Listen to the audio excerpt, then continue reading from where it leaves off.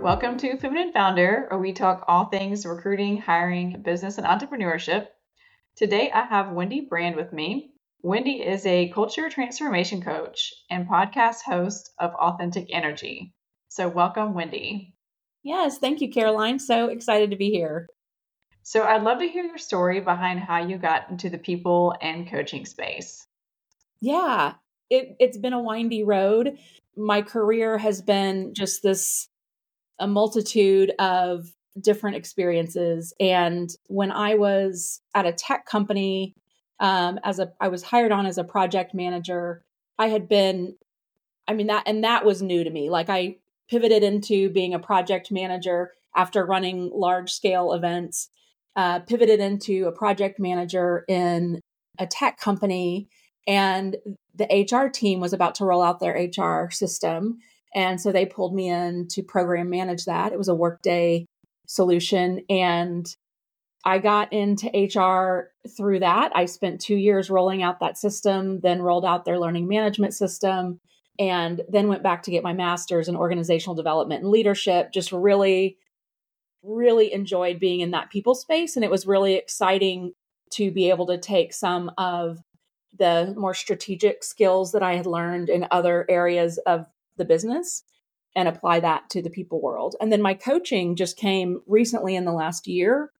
I experienced some pretty severe burnout and left my company in October of 2022, went and got my coaching certification, and really just in the last 3 months have really got some meat around my consulting and coaching practice. I love that. So, you're corporate HR turned entrepreneur. Yes. So, how does leadership create a thriving culture? You've seen that now from an internal employee standpoint and now an external employee standpoint. And what does success look like there, in your opinion? Well, I think there are so many different factors that play into it, but ultimately the leader is the person who drives. I mean, we know that culture is everybody's responsibility, but the leader sets the tone. And so I think success in my mind and kind of this thrive culture that I have put together are areas where I have seen the ability to help leaders to create an environment where employees don't want to burn out and they don't want to leave. And I have been a part of organizations that have done it really, really well. And I've been a part of organizations that have not been able to figure it out. So I've seen both sides. And then now in that consultant role, having even more experience seeing that. So, in order to change or improve culture, a transformation definitely has to take place. And can you walk us through your 4-step transformation model, starting with acknowledgement, then going to learn, then going to lean in, and then transform? Yes. Yeah. So the first step is always awareness and really acknowledging that there is an issue and that you're willing to address it. And so it's really important that you first acknowledge it, learn where the opportunities are to fix it, and then really lean into the change. And I also, in my time in HR, became certified in a global change management certification, where really it's understanding that, getting that buy-in, and you as the leader, your role in that change is just critical. And so you as a leader leaning in and then bringing others along. And then the last piece of it really is it's important to iterate and be able to change as needed, because when we set out to make a change or make an adjustment in the culture, it may not always look like we think it's going to look in the end. And so we just have to be able to continue to iterate. Let's say a company makes a choice to go through this 4-step process because they do want to improve culture and there's an area of opportunity there. How do they keep that culture alive?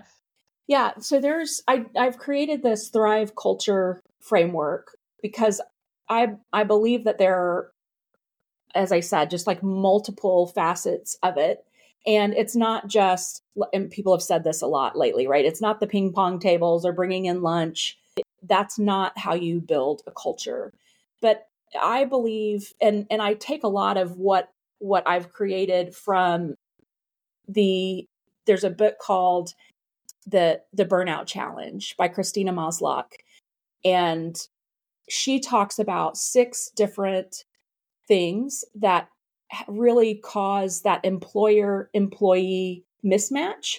And so there's typically a value conflict, work overload, lack of control felt by the employee, a breakdown of community, absence of fairness, and insufficient rewards. So those are the top 6 things that can cause a mismatch between the employee and the employer and cause an employee to burn out. And so, having experienced burnout myself, and having built culture and led mergers and acquisitions and bringing companies together and understanding what needs to happen for employees to kind of come on board with larger change, the 6 things that I believe kind of answer those areas of mismatch are having tribal values. And so that is having values in the organization that everyone knows what they are. They're not just on the wall, but we know that if there's a values mismatch, which is what happened to me when I burned out,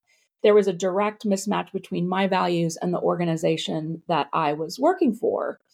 But when an organization has their values clearly embedded in their culture, you feel that every day, and you would never join a company if you knew those values. You know what I mean? And so an organization that I worked for that did it really well, we talked about it in our performance reviews. We talked about it at team outings. And we lived it and breathed it. It wasn't just words. It was really, you could feel it. And so that's what I mean by tribal values. And I think that can help address the value conflict between an employer and an employee.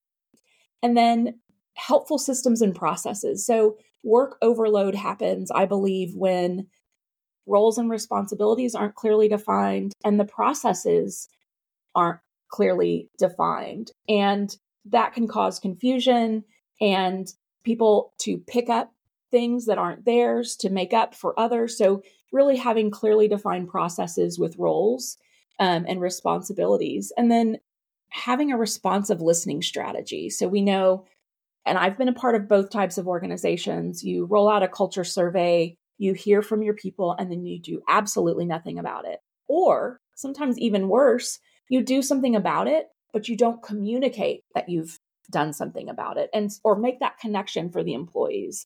And so that's, I believe, really important to building trust in the employees and helping them also have kind of a sense of control that their feedback is valued. And also just one-on-one ones with their direct reports is part of that kind of responsive listening strategy where you've got direct access to your leader. And I think that's table stakes. I think that's happening everywhere. But as I've been working with other organizations, I've learned that that's not always the case. And that's the first meeting to get taken off the calendar. And then absence of fairness is another area.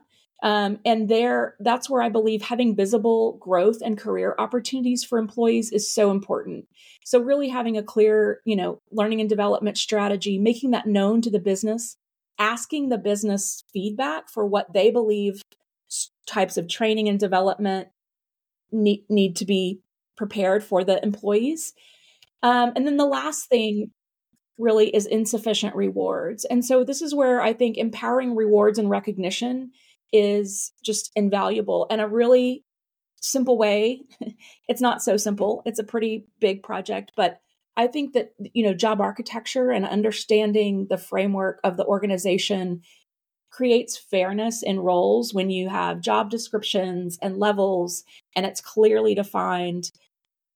So those are the 6 things in what I believe a Thrive culture is. Medium to large size companies do a better job at the job architecting and having the stepping stones of, okay, if you do this, good job at this, then here's your next step and whatnot. What do you suggest that individuals that own small businesses, how do they put these same processes and procedures into place? Yeah, that's a great question. And I actually am working with a nonprofit right now. There are 20 employees total. Some of those are contractors. And what I'm finding is even at the leadership level, the 5 leaders on that leadership team, there's been some transition and promotions recently. And so everyone is just, it feels very chaotic. So even what I've asked them to do is like, let's create job descriptions for these roles so that everybody, it sounds like a simple thing, but it's really about defining roles and responsibilities for so that people aren't confused about who's doing what work. So that's the first step, and really for the entire organization, it's important. But then creating, I don't, even if you're a small company and you have 5 people, creating some pay bands just to say, like, this is what at a coordinator level, here's what we'll pay. At a manager level, here's what we'll pay. At a director. So even if you don't even have a director level, just starting simple so that as you grow, it's not we've probably both worked for large organizations where once you think about doing job architecture and you're this massive company, it's hard to make that, turn that ship. But if you start from the beginning with being consistent about how you hire and build those roles and do it in a, in the most concise and cohesive way, I think you have an opportunity for success there. So how do leaders know when they need to make improvement in cultures? What red flags start happening with their employees? Well, I think, we've all heard of, I don't even remember the phrase now, but the quiet quitting or, which is also controversial. But if you have recently had a high performing employee that starts to not care as much about their work, and this, I don't mean, they're not working weekends and late nights. I just mean they're not as concerned about their work as they once were, their performance, you might have an issue. I also am a firm believer, again, as I mentioned, with the listening strategy and having some sort of survey, to an anonymous survey that employees are able to provide that feedback.